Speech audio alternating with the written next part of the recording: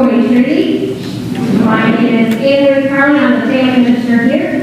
And this morning I'm excited to be wrapping up this series on mercy. Throughout the month of June, we have been looking at how God's power and God's mercy can be shown best when we are weakest. We have looked at the story of Deborah and the rock and how Deborah trusted God's plan even though it didn't make sense, and therefore the Israelites were saved. We also heard last week that Gideon, who we remember because of the Bibles, was a brave man, but he wasn't brave without asking God questions. We learned that God's power is ultimately what brings us the victory. And it's okay to ask God questions about His plans, because sometimes when they don't make sense, trusting Him means we have to also ask for help. This morning from our scripture lesson, we're going to learn about Samson. So, what can you tell me about Samson? What are words that come to mind when you think of Samson? Delilah. Definitely Delilah. What else? Hair. Nazarite. Strong. Okay, all of those are things that describe Samson, and I would think to say that saying Delilah isn't exactly a positive thing, right?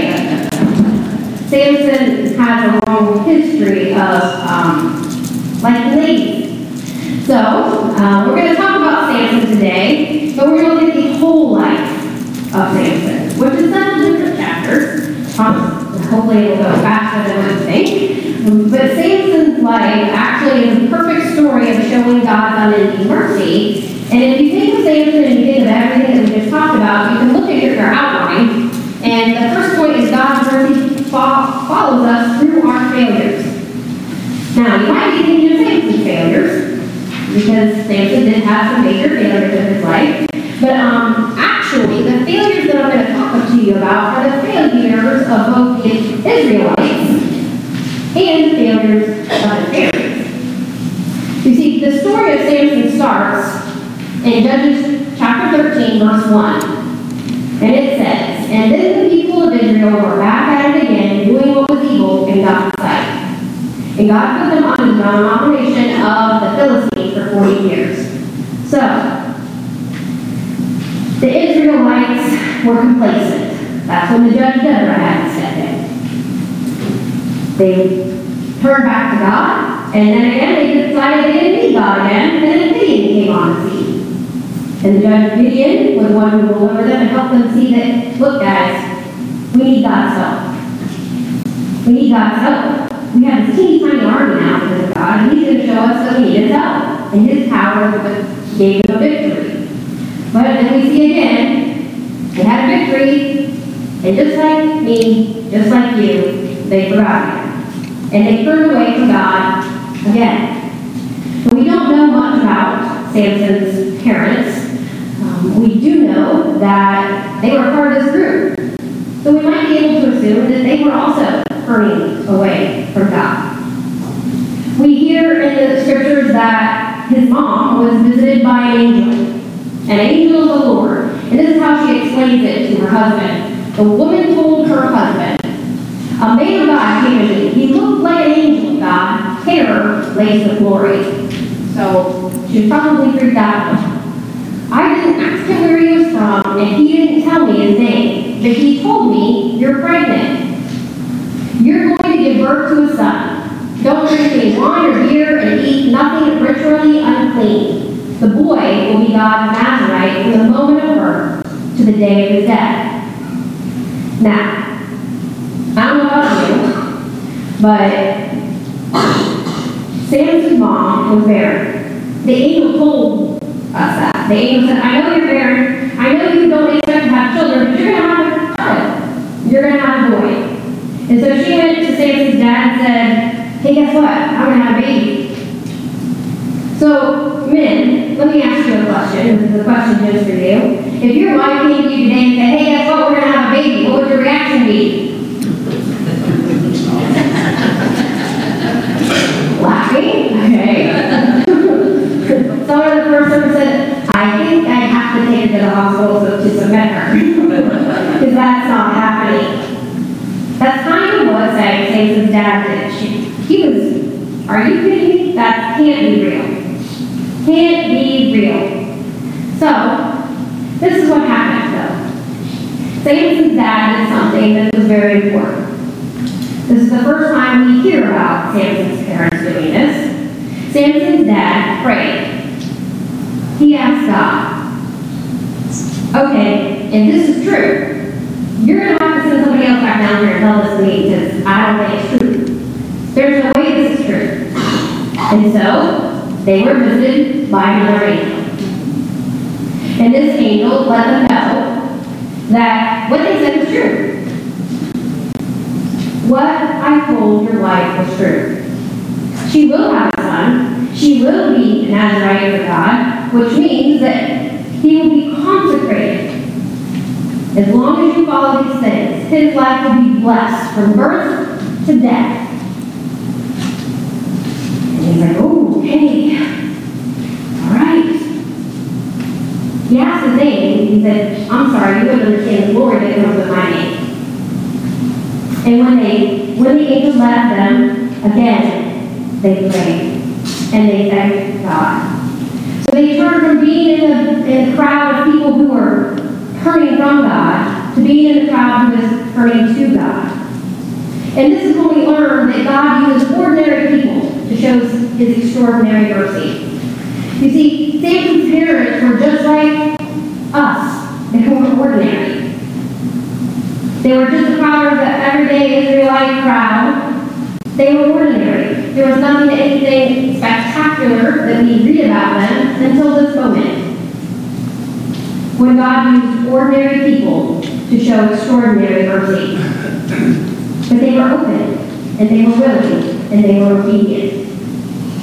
We don't hear anything more about Samson growing up, like from a baby to at least, I don't know, teenagers like this called these days. But we know that in the next chapter we start to learn about Samson's tastes. And in this chapter we learn that Samson went down into the town and found a woman that caught his eye. So he's at least old enough to know what someone pretty might get his eye looks like. And he tells his dad, I want that woman to be my wife. Which may not be weird for the time, other than this woman was a Philistine. Samson was an Israelite. Those two things don't go together. You didn't mix like that. And his dad said, are you sure, Samson? Are you sure there's nobody in our own neighborhood that you could like? Is there nobody else? You have to go to a Philistine? Seriously? What Samson's dad didn't know, or God again, was that God was working in that situation. God was at work because God's promise was that Samson would be used throughout his whole life. The only way to defeat the Philistines was to be around the Philistines. So, that's what they did. Samson's dad ended up saying, okay. And they went down to the town. And we learn in this part that God doesn't always make sense. His will does not always make sense. We learned that the first week. His plan may not make sense, but it will always show his mercy. You see, Samson's dad didn't think it made sense for Samson to like a Philistine. But that would help show God's mercy to God's people. We learn in the next chapter, as we continue on, that they decided they were going to go down into the valley to find this woman that Samson said he liked. And on their way down, they had to pass a vineyard. And as they passed this vineyard, which vineyards make grapes, and grapes make wine, so that's right. There was a lion. And this lion came out on the path, and the lion seemed like a match but it wasn't for Samson. Samson went to the lion, and it says that he killed it like it was a young goat. That's still pretty strong in my eyes. But the goat was gone. The lion was gone. It's not a problem. So what was the other thing he wasn't supposed to be around? Death. He just the lion. And that would be all good, but Samson knew it was wrong. We know Samson knew it was wrong because it says he didn't tell his parents. I do see some children in the audience, so kids, how many times have you done something even though your parents said it might not be the right thing to do? Yep, I'm so glad you're honest. Yes, we probably all could say that we have done that. We kind of know it's probably not the right thing to do, but we do it. If we don't tell, it didn't count, right? Right? So, Samson killed the lion, didn't tell his parents. And he's the one. So they go back home, and they come back down again a little bit later, and we know that Samson saw the lion. You want to go back and see how the lion was doing. And so he goes over to the lion. It's now a dead body. Sorry, this is really gross. And he sees honey in it. So not only is he around death now, he takes this honey and scoops it out. I didn't Samson needed help, but I'm not getting honey out of a dead body. But Samson ate the honey. And it must have been really good because he saved it. And he didn't tell his parents where he got it. And he said, hey, look, I have some great honey. I would call that unclean honey. So he's now passed by the winery again. He's gone to the dead body, and he's eaten unclean food. You see, this is when the story we start to see the four choices that Samson is making. And we learn that today's decisions are tomorrow's future successes or failures. It was easy to see that his parents said, yes, God, we will have this baby and we will do these things. That led to the future success of Samson. But then Samson started to make some decisions that were not so great, which would lead to, ultimately, his demise. But it was God's glory that was so shown in the end. But in the next chapter, there's a whole lot of death. Samson is really strong. He showed his power, but we never hear Samson pray. We never hear Samson turn to God. We never hear Samson doing anything that shows that he is of God's people. That decision on that day to pass by the winery to kill the lion was one bad decision. The decision to go back and to eat the honey and share the honey with others, that was another bad decision. How many of you have been walking down a path and made bad decisions and started to turn your back on God? You see, when you start making bad decisions in one direction, it's hard to turn back the other way because you know what's right and wrong. But God's mercy is unending, even in our brokenness. Amen. But then we learn about Delilah, which Delilah was the first name I heard when I said, what do you think of when you get to Samson? You think of Delilah. Delilah was a Philistine. Again, he liked his Philistines. And she must have been very beautiful because she was one that he ended up with. He actually married Delilah. And Delilah tried to trick him. Delilah tried to trick him. Delilah said, Samson, I love you so much, and I'd really like to know your secret. I want to know your secret so that in case the Philistines come, I know that they can't take away your power and your strength. I want to make sure we're all protected. Little did Samson know that those decisions in the past were going to lead to major failure. And he told Delilah, I don't know if I should tell you. She said, oh, but honey, you can trust me. We all know he couldn't trust Delilah because she had made a deal in the back room with the Philistines that if they found out a secret through her, she would be paid a huge amount. And the first thing that Samson told Delilah was, okay, honey, I'll tell you. Now listen carefully. If you go out and you get a string of a new bow, you get one string of bow that's new, never been used on a bow before, and you tie it up with it, my power will be gone. I will be powerless. So Samson goes to sleep, and she ties him up with the string of a bow. And she goes, oh, Samson, the Philistines are among us. And Samson awakes and breaks through all the strings. And the Philistines run away because they don't know to die. So Delilah comes up to him after that. Oh, honey, now I know you were just kidding. Now tell me what it is. What is it that'll take away your richer secret? I have to know to protect us. Clearly, Samson wasn't learning things very quickly. And he said, well, I need 7 new ropes. Ropes that have never been used before. If you use 7 brand new ropes, all of my strength will be gone. So he went to sleep again. He tied them up with 7 new ropes. Made sure they were nice and tight.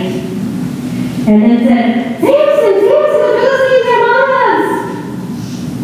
And he ripped straight through the ropes. Straight through the ropes. Didn't bother. And of course, the Philistines went away because they didn't want to die. And Delilah goes up to Samson again. Oh, honey, please tell me. Please tell me what it is that will lose your strength, will take away your strength. I must know to protect us.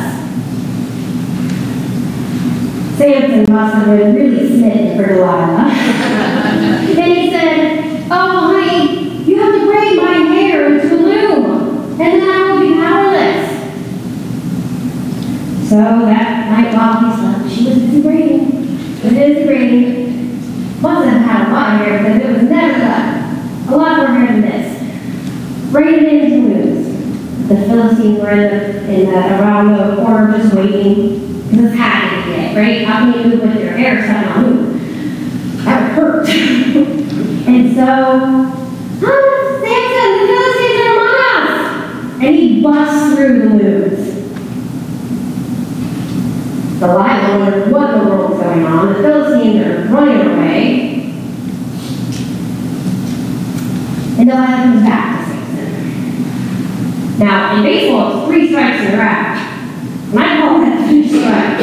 I'm not really sure why Samson didn't get the picture that something bad was going to happen, but he didn't. Because remember, our decisions today can impact our future.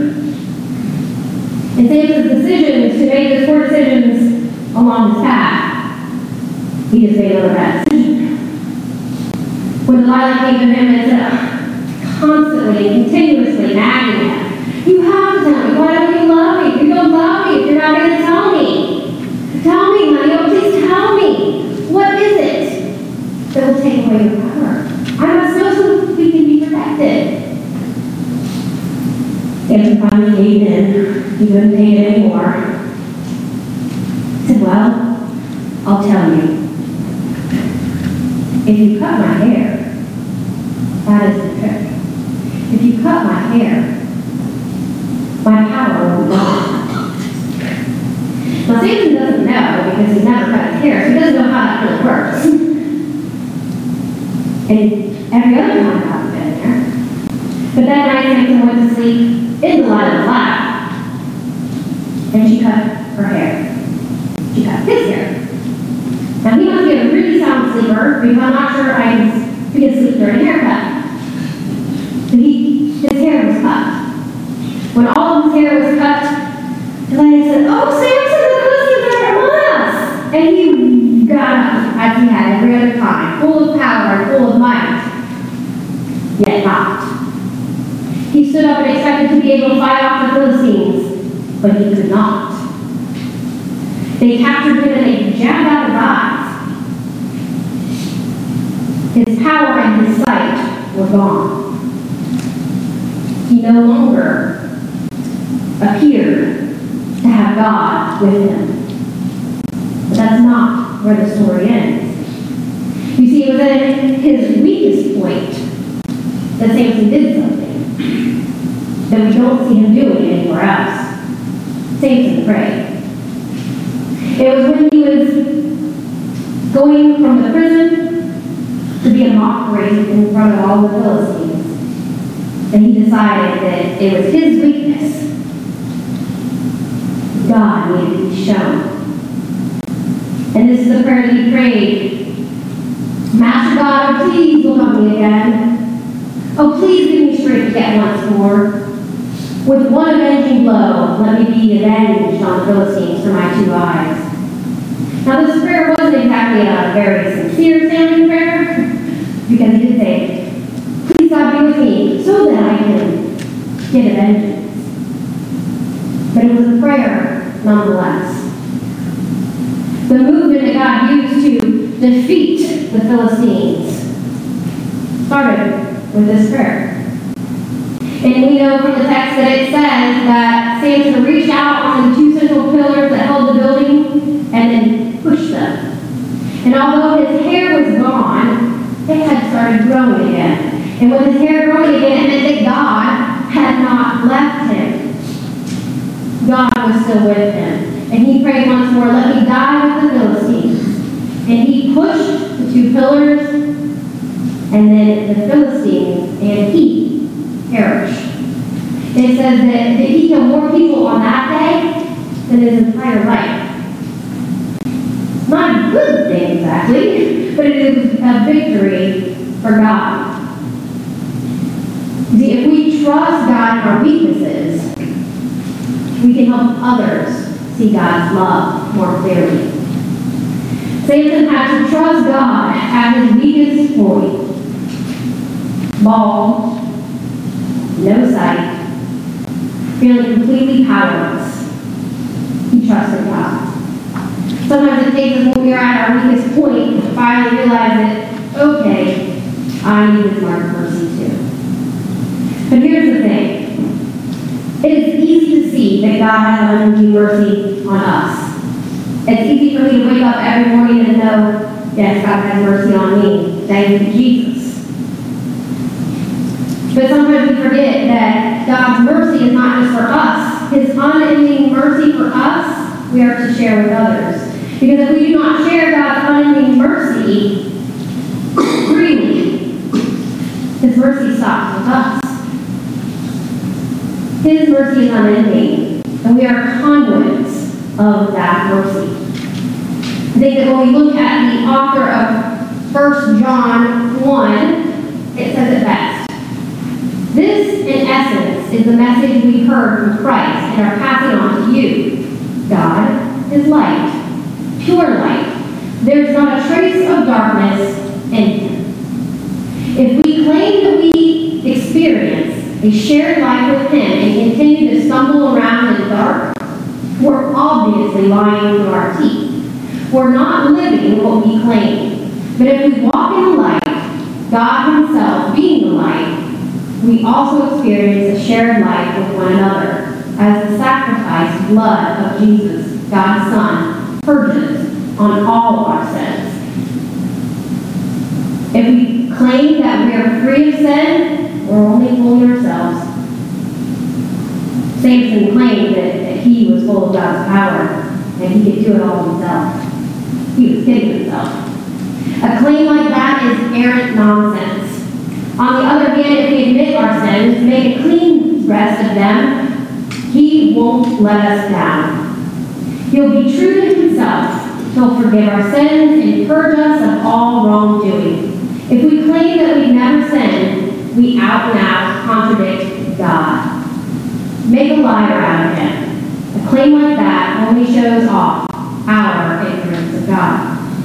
You see, Samson knew he had power. Samson forgot where that power came from. Samson was able to feel God's unending mercy, but he also shared it. He made God's mercy visible to the Israelites in His final act. That final act where He was at His weakest point, God's biggest power came through. Now, each of us have an incredible opportunity to share God's mercy this summer. to share God's firstly through Camp Love. If you were with us last week, you heard about Camp Love. Camp Love is our VBS that will be happening the week of the 4th of July. And our opportunity to respond today can be found in your bulletin. At the bottom of your Connect card, there are multiple ways that you can get involved with Camp Love. Camp Love is going to be hosted at our partner, Tiffin Elementary School. It is a VBS for the entire community. It's simply going to be hosted in a different location for 2 days, July 5th and 6th. And then on July 9th, right here, we're going to have a wrap-up celebration with all of our happy campers. But there are multiple ways that you can get involved. If you were with us last week and you were able to fill out the card and let us know exactly how you would like to get involved, then I thank you. Those of you who signed up to serve, I have contacted you. If you didn't, we did have one without a name on it. But we also had 54 people say that they would use the prayer calendar and pray with us over the next month. The other insert in your bulletin is information about Camp Love, and there's a prayer calendar because we know that every great movement begins with prayer. And we know that as we move and as we go through the journey of Camp Love, prayer afterwards is just as important because that's a lot of times when the enemy likes to attack most. If you were with us last week and filled out information about what you'd like to do, you can still get involved this week because at the bottom of the prayer calendar, this is a pair-off. And this is not for you. It's for you to share with someone. So you can take it and you can share it with someone. Or if you weren't with us or weren't able to decide last week, at the bottom of your Connect card, you do see several ways. We still need smiling faces, helping hands, and some sponsors and donations to cover the different things we're going to be doing that week. So I would invite you to take a look at those, and if you haven't already torn off your sheet, to go ahead and do that. And I'm going to pray for you before we move on to our offering. Father God, we thank you this morning for your gift of mercy, your gift of grace. And we ask that as we look at how we can share your mercy with others, that when we have questions, we ask. That even when things don't make sense, we trust you. And that through it all, our constant connection to you is prayer. Father, I thank you for the opportunity to share with others. In Jesus' name I pray.